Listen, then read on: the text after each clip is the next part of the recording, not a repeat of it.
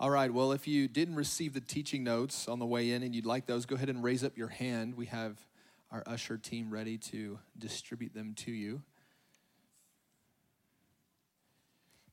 You can turn in your Bibles to Song of Solomon, chapter 4.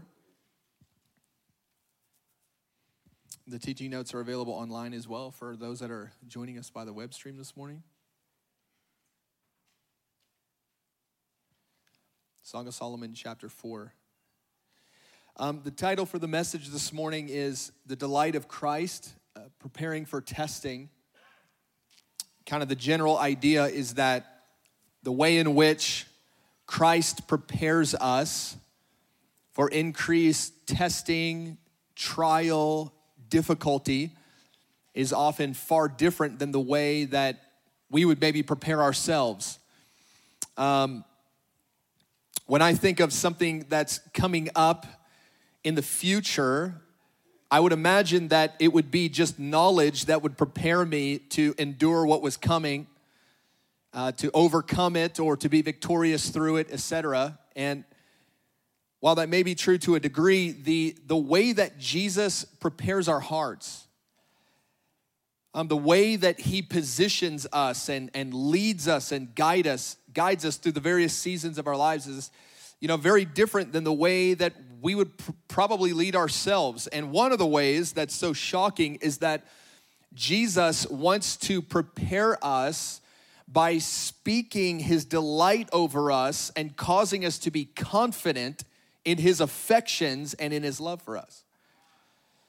I mean, he puts a lot of emphasis in the Word of God on getting his people filled with love, not just filled with information and filled with knowledge.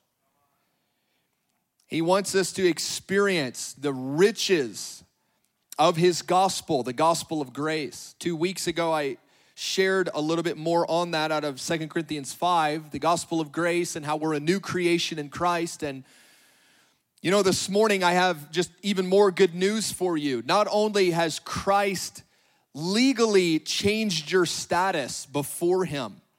I mean, he's caused you to come to life. He has changed your orientation in him. He's caused you to be sons and daughters of the living God legally. If you go down to the courtroom in heaven and look up your name, you belong to Christ forever and ever because of the cross.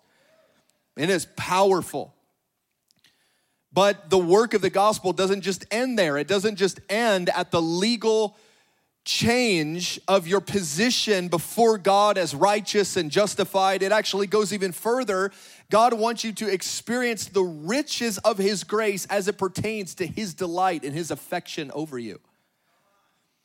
One of the big challenges, I think, for someone who's being adopted is actually believing that they belong to the family and receiving and enjoying in the family relationship that's there. Legally on paper, you can go down to a courtroom and sign your name and adopt some kids, but the time that it takes for those kids to actually believe that they're a part of the family and that they're freely loved and freely enjoyed, it doesn't always happen immediately. And the Lord wants to convince us of the great delight, the ridiculous favor that we have because of the cross. That not only are we forgiven of our sins, but we are enjoyed by God himself in the deepest and most profound way at the moment of the new birth, even as immature believers, even as just newly born again Christians, we receive the full delight and affection of God. And it is powerful. We've got to renew our minds. We've got to get into agreeing with the heart of God on these various themes revealed to us in the scripture. Now, one of the places that reveals so much of the way that Christ sees the bride, that's us, his people, is in the book of the Song of Solomon. And I'm going to read this. Now, if you're newer to the book of the Song of Solomon, Maybe you've never heard this type of message before. I want to encourage you to not get tripped up by some of the language, the poetic nature of the language that's here. And there's a spiritual meaning behind some of these terms. And I want you to not get tripped up on just the face value, language of a husband that is in love with his wife and writing to her. That is an interpretative model for the Song of Solomon, but there's a spiritual interpretation, and it's speaking of Christ's affections for his church, for his people. I want to read this, Song of Solomon 4, beginning in verse 9. This is the Lord, the bridegroom, speaking over the bride. It's speaking over you and speaking over and it's speaking over us corporately. I believe that this is an important message for us at Forerunner Church and at a part of this spiritual family. The Lord is saying this. He says, "You have ravished my heart. I am overcome with joy and delight because of who you are and who I've made you to be." He says, "You've ravished my heart with one look of your eyes." With one glance, with one turning to Christ, with one weak yes of our heart, even this morning as we're worshiping the Lord, regardless of how you feel emotionally and where your life is at and how healthy you are in this area and how productive you are in this area. I mean, when you open your mouth to God, when you open your heart to Him and just say, "Lord, I adore you, I love you," it overcomes His heart. I mean, he's overwhelmed at one glance of your eye. I mean, I think of the one glance as like just the fleeting thought. I'm driving, I'm on my way to work, and I just have just one thought of the Lord. Lord, thank you for your provision. Thank you for your mercy, how you came after me and redeemed my life. Just that one little glance, it says he's overcome with emotion because of that. I mean, the very idea that we can touch, that we can move the heart of God, that this holy, transcendent God would make himself vulnerable to weak people like us. He didn't have to make himself vulnerable to us. He could have just hidden behind that veil of heaven and just kind of stayed at a distance, because when you love, you open yourself up to pain. When you love and trust, you open yourself up to betrayal and to mistreatment. And who are we that God of glory and power would open himself up in vulnerability to us and say, "You know what? More than anything else, I want your love. And when you think of me, it overwhelms my heart." I mean, he is vulnerable to us, weak and broken people. Like, we're not good at loving him. Like, I'm not. And he goes, even in your weak love, your weak attempts, you're like, the 3-year-old scribbling crayons on a piece of paper and handing it to your dad and just going, "Here, this is all I have to offer." He's overcome by that. It overwhelms him. His heart's filled with delight. Look at this in verse 10. He says, "How fair is your love." How fair is your love? That's the declaration of the bridegroom, Christ, over your love right now. When he thinks of your love and your commitment to him, whether it's weak or strong, whether you've been walking with the Lord for 1 year or 40 years, he says, "Your love to me is fair and it's beautiful to me. It moves my heart and I'm attracted to it. I'm moving in your direction. I love you and I enjoy you." Could you believe that this could be true of you this morning? Beloved, this is good news to us. This is the gospel. This is part of the gospel of Christ. It's good news. It's news that's too good to be true. Because when I consider my own love, my own devotion, my own faithfulness to Christ, I'm just like, ah. And he says, no, that love to me is fair. It's beautiful. It moves me. He says this of her love, of your love. He says, how much better than wine. I think of wine in the scripture as symbolic of pleasure and delight and joy. It's the pleasures that you could have, you know, and in Song of Solomon 1, she's saying this about him. She's saying, your love is better than wine, than all of the worldly pleasures, than all of the worldly delights. The bride is so touched and struck by the beauty of God. She says, I want you more than anything else. I will sacrifice anything to just come after you in Song of Solomon 1. I mean, that's a profound revelation in of itself. That God and the delight of God and the pleasures of knowing and loving God is greater than anything this world has to offer. But then when we get to chapter 4, and in this verse that we're looking at in verse 10, I mean, it just goes to another level of just staggering, like, Lord, help my faith to actually believe that this is true. Because it's not just us considering God and going, your love is better than wine. It's God looking at us and saying, your love is better than wine. Now think about the power of God and the power to reward himself and enjoy himself. I mean, he has all power and all pleasure and all money. I mean, if you're a billionaire, you can have whatever you want for dinner. Nobody's gonna stop you. You don't have to go down to Aldi and figure out, like, how am I gonna spend this $13 to get the best meal possible and feed my 18 children? You don't have to do that when you're a billionaire. So if you want it, baby, you got it. I mean, God, think about how wealthy God is when God's like, I'm gonna enjoy myself. I'm gonna take delight in something. He could have anything he wants. He could have 1 billion planets made of diamonds and just be like, these are mine, these are awesome. He could do whatever he wants. He looks at everything that is pleasurable and powerful, not just in the realm of the created order, but in the realm of the uncreated order. And he says, more than anything, I want your love. I mean, guys, this is us. He's talking about Forerunner Church. He's talking about you. He's talking about me. He says, more than anything, he goes, I want your love and your affection. And when you look at me with just one glance, one prayer, one word comes out of your mouth, he says, I am overcome with joy. The transcendent, the holy God, the uncreated God. He's made himself vulnerable to us. We can get in there and touch his heart and mess with him. I mean, this is profound.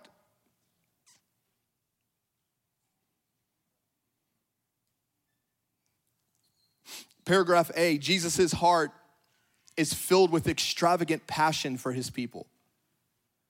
Did you know that? Did you know that when you woke up this morning, there was a resurrected man at the right hand of the Father with all power and all authority, whose victory is sure, and he's waiting till his enemies become his footstool, and he's waiting to rule and reign. He's waiting to rule and reign with you, and his heart is burning with passion over your life.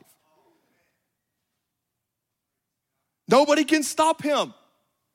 Nobody can turn off that desire. He's just like, I am the God of fire. Our God is a consuming fire, Isaiah tells us. He says, my heart is so filled with fiery passion and zeal. I am considering you, and I am burning with zeal and love and affection for you, even this morning. Your circumstances don't change the way that the heart of the Father feels. Your circumstances don't change the way that the zeal of the bridegroom burns with affection. Your circumstances don't change it. Your life doesn't change it. He loves you not because of what you've done, but because of what he's done to you. He changed you. Fundamentally, he changed you. He made you compatible with him. He made you his own. He made you a son. He made you a daughter. He says, you are my bride. You can't talk me out of the way I feel about you. Many wives, they don't feel beautiful. And they might express that to their spouse. They might say, well, I don't feel beautiful. But just because they say that doesn't change the way that the faithful, loving husband feels about his bride. He says, I don't care. I don't care. I can't turn off my heart and the way that I feel toward you. I just love you, and I'm in love with you, and my affection is toward you. And we're trying to convince God that we're not worth his love and his affection. We're trying to tell him, well, Lord, you can't really delight in me. You can't really enjoy me.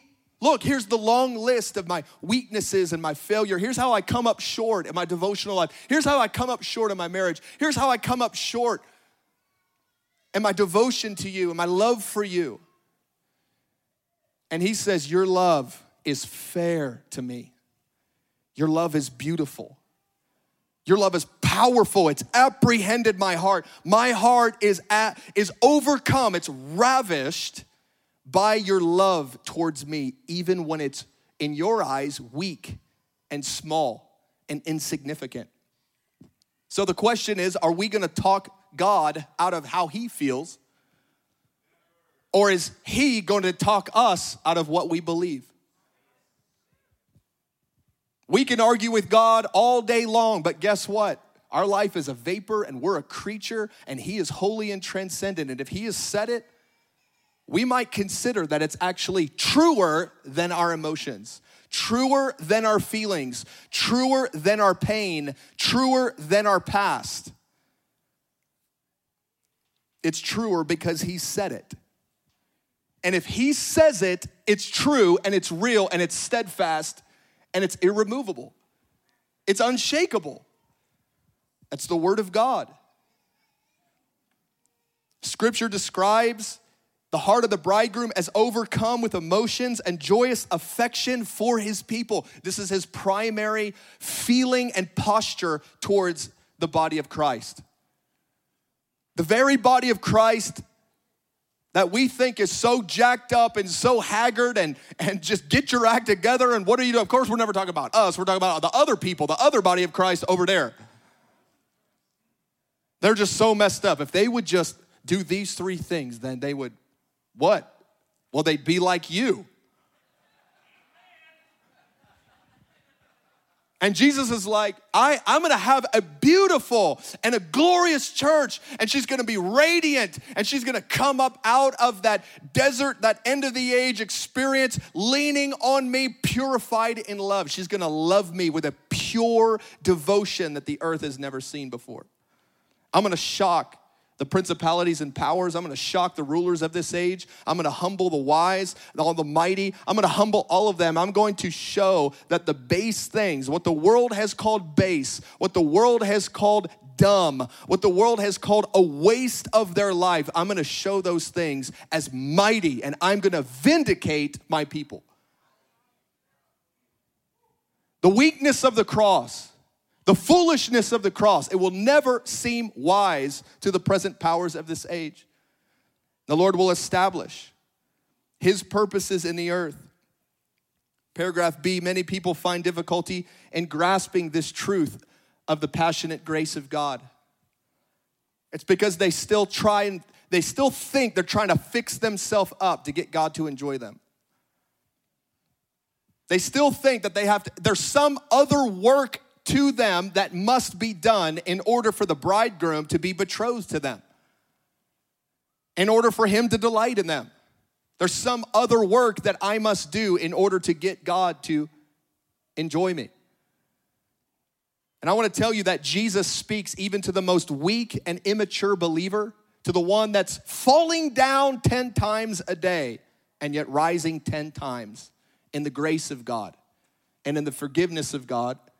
And he speaks right to them and he declares over them his affection and his delight. And he says, if you stay with this conversation, I will cause your heart to be so confident in my love that you will be unshakable by the exterior storms. You'll be unshakable when the trials of life hit you. You won't be drowning in sorrow. You'll be singing with joy. Paul and Silas sang in the prison. We're not even in prison. We barely sing in church. He wants to transform something in us. He wants us connected into a different narrative and a different story. He wants our hearts to be in tune with the way that he feels about us. God will release revelation of these truths by the Spirit of God. It comes not through man, but through God. Romans 5:5, the Holy Spirit pours out the love of God into our hearts. The love of God is the delight of God. It's the affection of God. He pours it into our heart like water by the Spirit of God. Well, how many times does the Spirit of God need to be poured out? How much of the Holy Spirit can you have?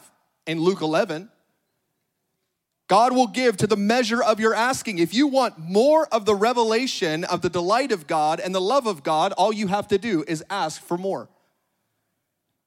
But it's given by the Spirit of God. Even now, the Spirit of God is touching the hearts of this spiritual family. He's touching our hearts, and he's beginning to break down and wear down all of our excuses and all of our reasons why we're disqualified and all of our reasons why we should quit and just give up and throw in the towel on this whole Christianity thing. He's coming with a spirit of revelation to reveal the things that are hidden in the heart of God, the very affection and the delight. And he's coming to pour them into our hearts by the Holy Spirit. That's why we pray for a spirit of wisdom and revelation. That's why for 20, 30, 40 years, this spiritual family has been crying out, Ephesians 1:17, for the spirit of wisdom and revelation and the knowledge of Christ. It is not just information, it is about encounter and power on the inside to believe that which is true about the way the bridegroom feels. He wants to convince you of how much he loves you. Do you know how hard that is? Have you ever tried to do that to someone? No, I really like you. I don't know. We got trust issues with God. That's the real bottom line. We've got trust issues. We're like, well, I know you love me and you paid for my sins, supposedly, but let me just work hard to try and help you and add to my own righteousness, and I'm going to argue with you. And he's like, well, there's only one of us that hung on the cross and paid the penalty of sin and claimed victory over the whole cosmos, and it's me. So it's really only my way. Your arguments are...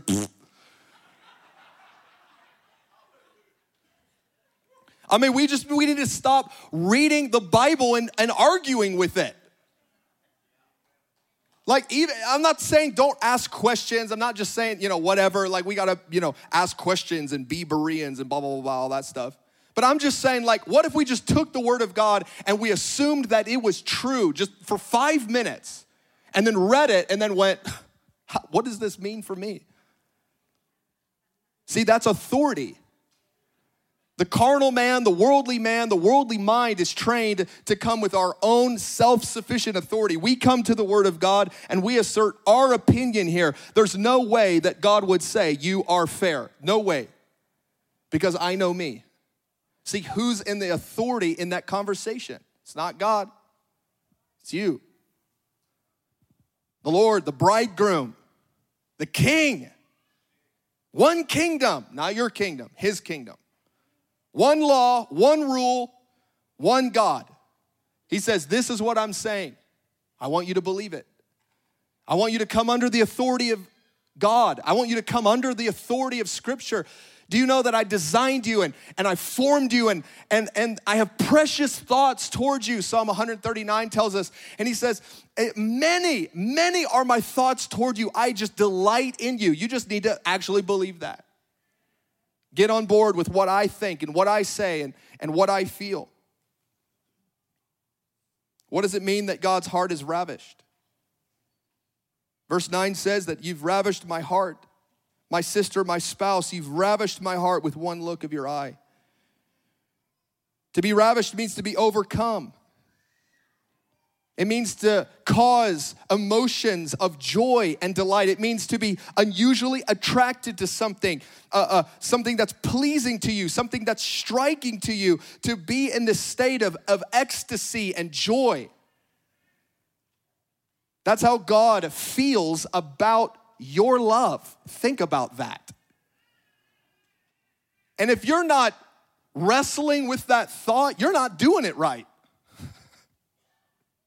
Like, when we consider the gospel of Christ and the revelation of God's affection, if there isn't something that's in us that goes, whoa, hold on a second. Slow this down. You're telling me that perfect God feels this way about me right now? See, that feeling, that tension, that's the good news. That's part of the gospel. That's why the gospel is rejected across the nations of the earth, because it seems too good to be true. And if it's not too good to be true, it's probably not gospel truths. It seems too good to be true. How could a God like that love me? And he goes, well, it didn't just happen. He said, I sent my son to take on your sin, to bear your guilt and your failure so that you would become the righteousness of God. You were guilty, but I transformed your guilt. I didn't sweep it under the rug. I didn't take all your sins and just kind of act like they didn't happen, like we're prone to do. I didn't just sweep it under the rug. I paid for it with royal blood. My son poured out his life for the joy set before him on the cross. And he cried out his final words on the cross, it is finished. He finished the work upon the cross. He secured your destiny. He secured the payment of your sin. He bore the wrath of God, and he filled his people with his delight. He wants to display the radical affections of his heart towards you even this morning.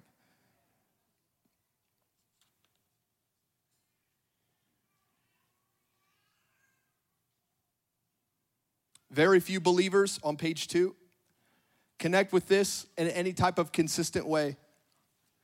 You know, I want to tell you that it is the key of living a joy-filled Christian life. We need Christians who actually love and enjoy being Christians. We're trying to invite people to church and evangelize the gospel. It looks like we bit into a lemon.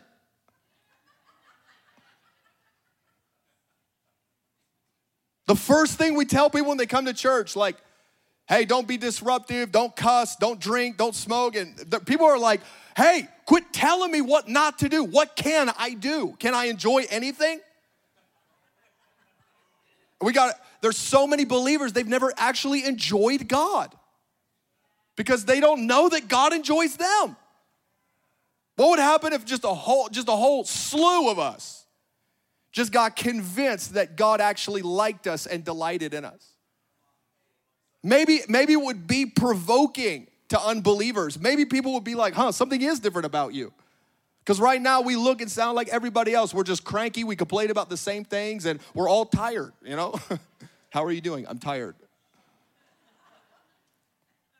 Look at this, paragraph D. Paul encouraged the church to break down strongholds of the mind. You know what a stronghold is? It's a fortified collection of thoughts that are in agreement with the devil.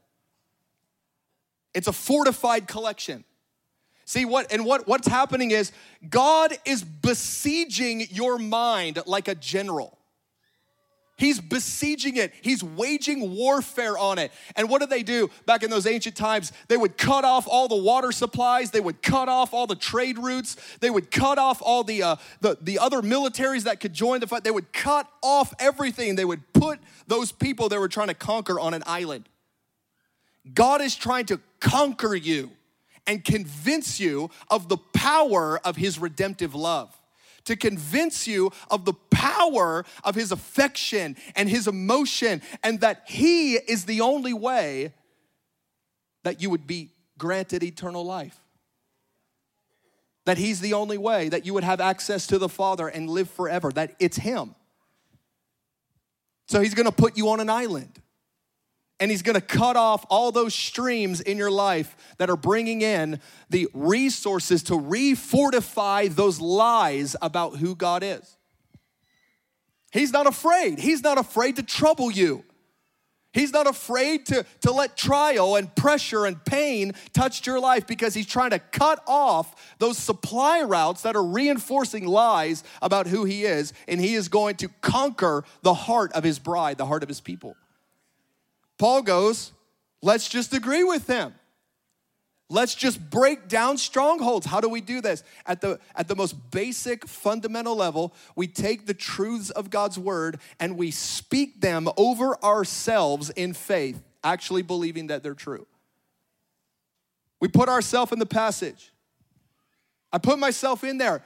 I have ravished your heart, Jesus. You enjoy my love and my devotion to you. Even though it feels weak, you like it. How is this true? Show me. Show me. I want to connect with your heart. I want to connect with your emotions. I want to connect. We just talk to God. We get it into the language of our heart and mind. We get it into our meditation. We set aside the meditations of complaint. We set aside the meditations of distraction and worry and all the things that are out of our control anyway. We set aside those and we fill our meditations with the truth of God's word. We let that battering ram just come into the castle of our soul and just start blasting stuff. Because God will tear down before he begins to build up. He will deconstruct lies before he begins to grow the seeds of truth within our own souls. The way that we destroy strongholds is by agreeing with God about how he thinks and feels about us through the word and in prayer. False ideas about the knowledge of God or wrong ideas about God's delight over us, it actually damages that intimate fellowship and relationship that we're called to have with Christ. It damages them. See those thoughts and those feelings that pervade our minds so easily, like shame and condemnation. When those thoughts come in, like you are disqualified because God has, he's done with you. You've gone too far. See those as doing damage to the very fellowship that Christ purchased on the cross to have with you. See them as threats. Don't just let them run their course. Don't just stop them. When you come under a spirit of condemnation and accusation, stop those thoughts by taking the word of God, which is the sword, right? It's the offensive weapon of Ephesians chapter 6, and actually do damage towards those lies and those strongholds that are trying to apprehend you. When those negative emotions rise, when the enemy starts to remind you of your past and your guilt and how dirty you are and how rejected you are and how worthless you are, rise up. Don't just let it run its course. Rise up. Go, no. This is not true of me. Christ says something different of me. The Father says something different of me. The Word of God says something different than the feelings of accusation and shame and guilt that are plaguing my soul. How did Jesus prepare weak and sincere people? Paragraph 3. Because he doesn't just delight in the mature, but he delights in the weak. And he delights in just the sincere, the child. He fully delights in them. The way that he prepared them was to speak repeatedly of God's love and his desire for them. He spoke to a bunch of weak and immature men, the apostles, the disciples at the Last Supper. He said, trouble is coming. Pressure is coming, pressure you can't even foresee. You can't even picture it right now. He said, trouble is coming. He said, but I know what to do to prepare you. You've got to be rooted in the revelation of my love and my affection for you. That's the only thing that's going to keep you. It's not knowledge. It's not where to run and how to outrun the temple guards and the religious leaders and how to outsmart the Roman Empire and how to topple it all. That's not what's gonna keep you. What's gonna keep you is the revelation of my heart and my affection for you. And here's what's great is that every believer can do that and go on the journey of it. If it was left up to our intelligence and our gifting and our savvy and all that, like who could stand? Who's actually gonna make it through? But he goes, no, it's the issues of the heart. It's things that are germane to every individual. The playing field is level at the cross, and I'm there to convince the world of my love and my affection for them. And if you get convinced of that, you will endure the dark hour that is coming upon you. He spoke repeatedly of the Father's love and his own love, even though he knew they would all deny him. And they would all flee from him in his greatest hour of trouble. These affirmations of his love were spoken to weak yet sincere believers. You may be in this room and you think, I'm not that weak. I'm a little bit older in the Lord. That's fantastic. Help us convince the young, sincere believers that their love means something to God. Disciple the next generation into understanding the affections of Christ and his heart that is fully devoted to them. That their songs, that they sing to God, that their prayers, that it all matters and it all deeply and profoundly moves the heart of Jesus Christ. At the Last Supper, Jesus emphasized these three things. Number one, he emphasized the Son's affection for us. We've lost the meaning of the word love among even our prevalent culture right now, so let's just use the word affection. Doesn't it just kind of hit you a little bit differently? It does for me. Jesus feels affection towards me. I like that. Everybody loves me. Somebody told me that at Costco. I didn't even know them.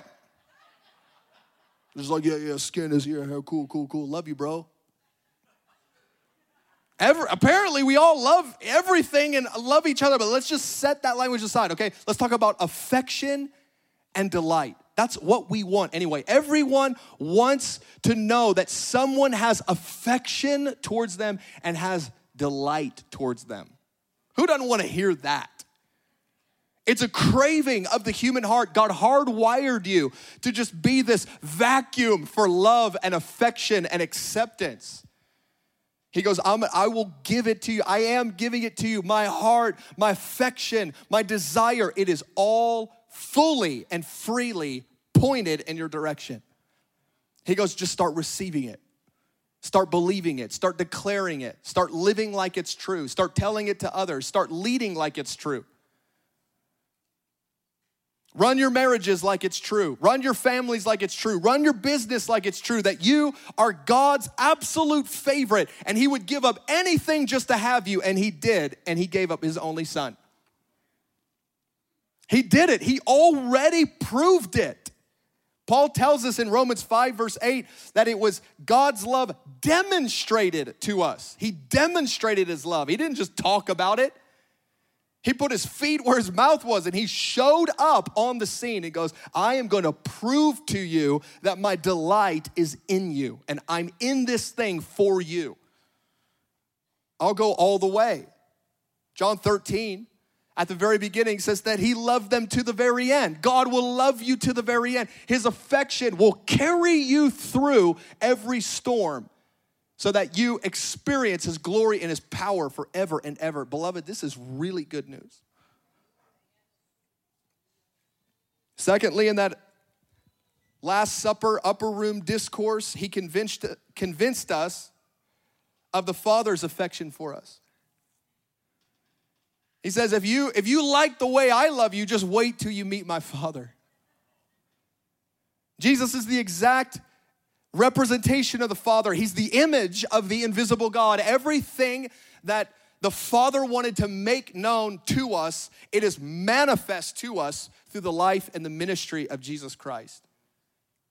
They're not different people.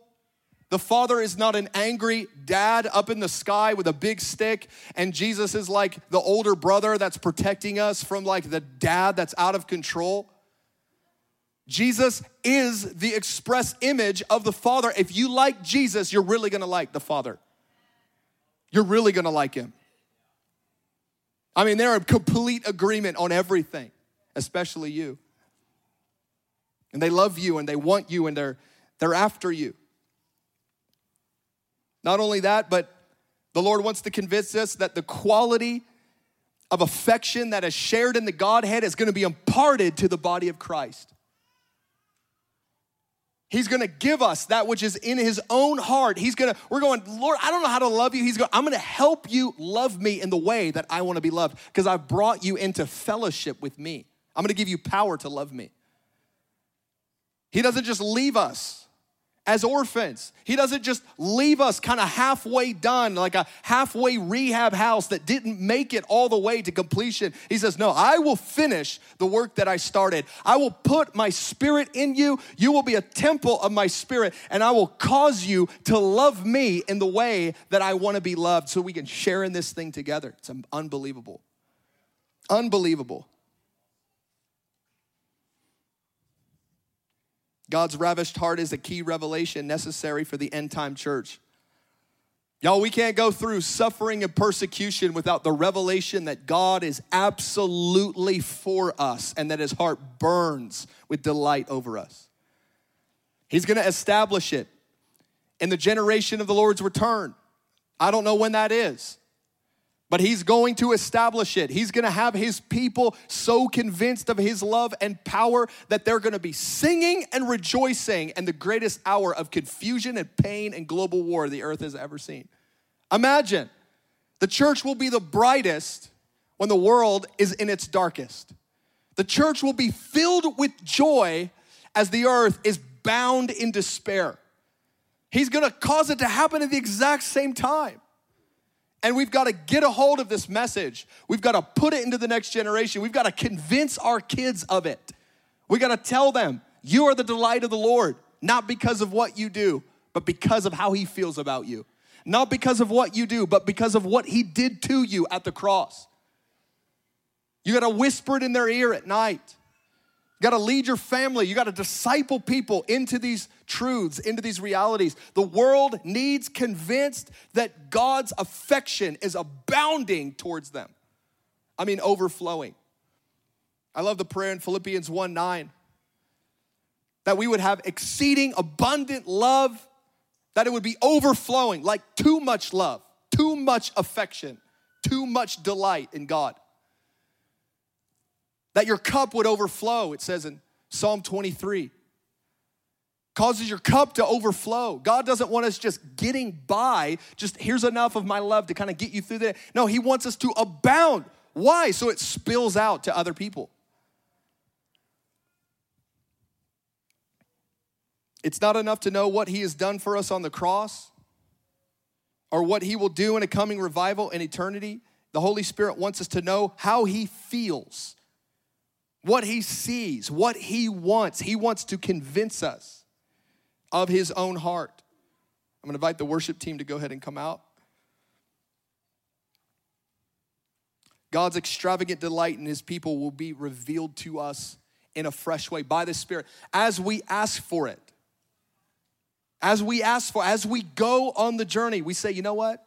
I don't know about that whole emotions of God, delight of God, affections of God, but I'll go on the journey. I'll kind of dip my toe in the water. Others of you, you've already like head first in. Your life is such a mess. You're like, okay, somebody likes me, I'm in. I can see it. I can see it right now in your faces. You're just like, this is the best news that you've heard in months. You're just like, thank you, Lord. We gotta get into this message. This is about the revelation of the bridegroom. The bridegroom, beloved, he's coming for his bride. That's you. He's a bridegroom. He's a bridegroom filled with emotion and power. He's not just a king. He's not just a judge. He is a bridegroom who burns with zeal for his people, who burns with zeal for the Jewish people and the nation of Israel. Let's stand.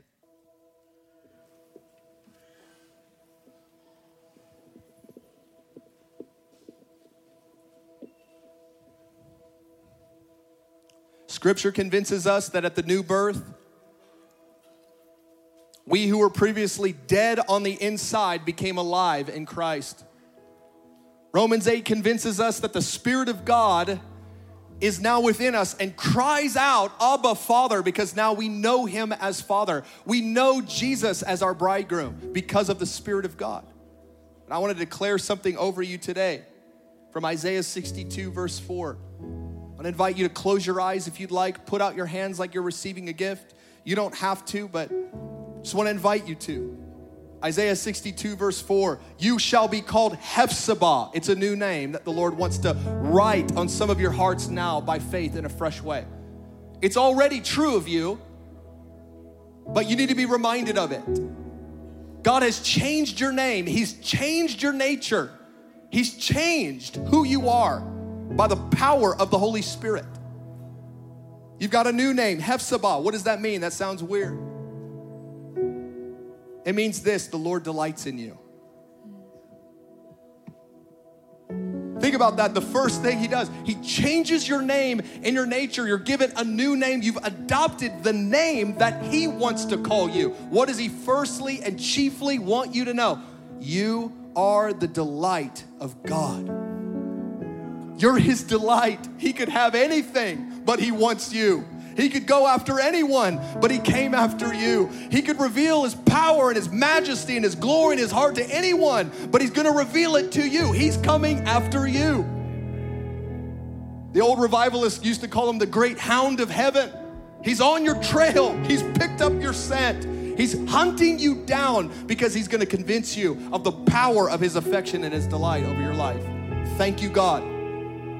Holy Spirit, we ask in the name of Jesus that you would release a spirit of revelation upon our heart, that you would convince us of that which is eternal, of that which is powerful, of that which is from another age, that you do, in fact, delight in me.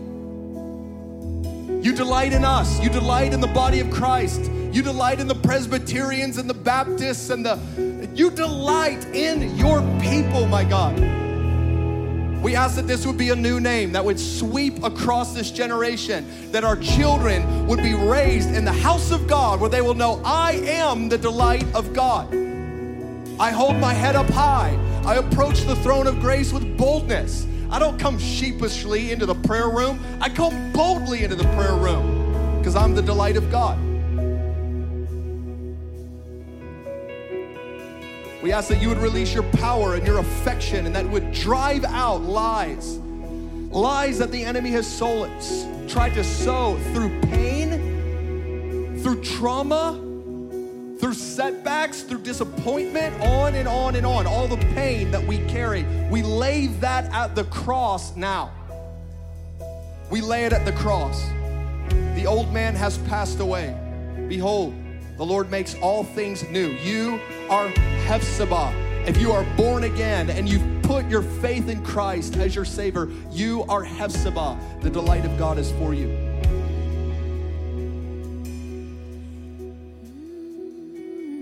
For there are no words, or there's nothing left. Our love sings to you.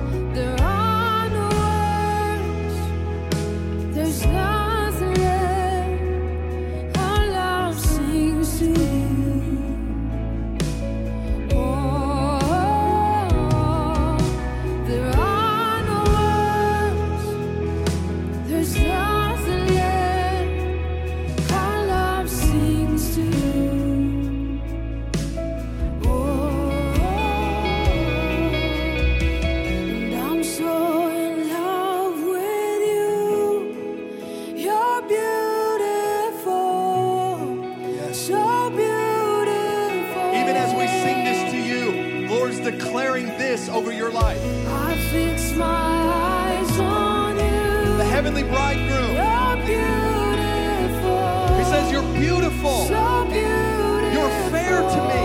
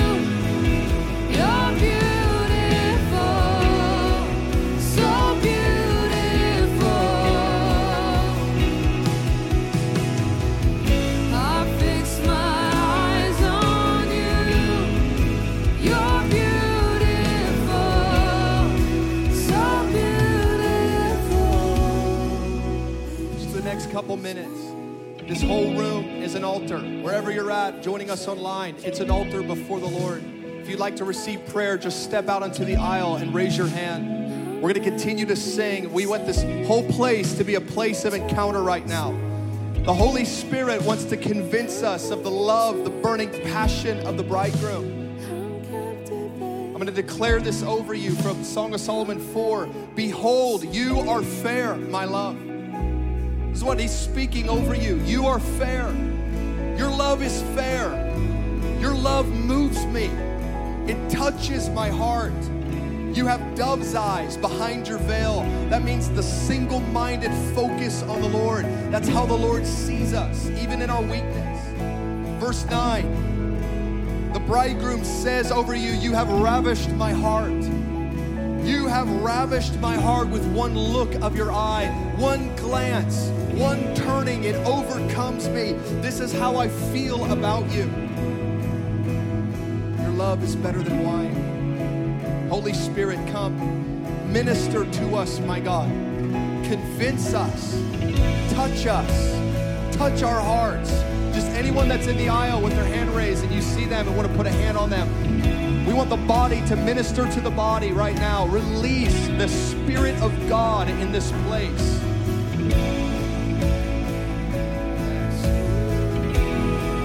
I've ravished God's heart with one glance of my eye. One glance of your eye, you move me. At the sound of my voice, your heart is moved.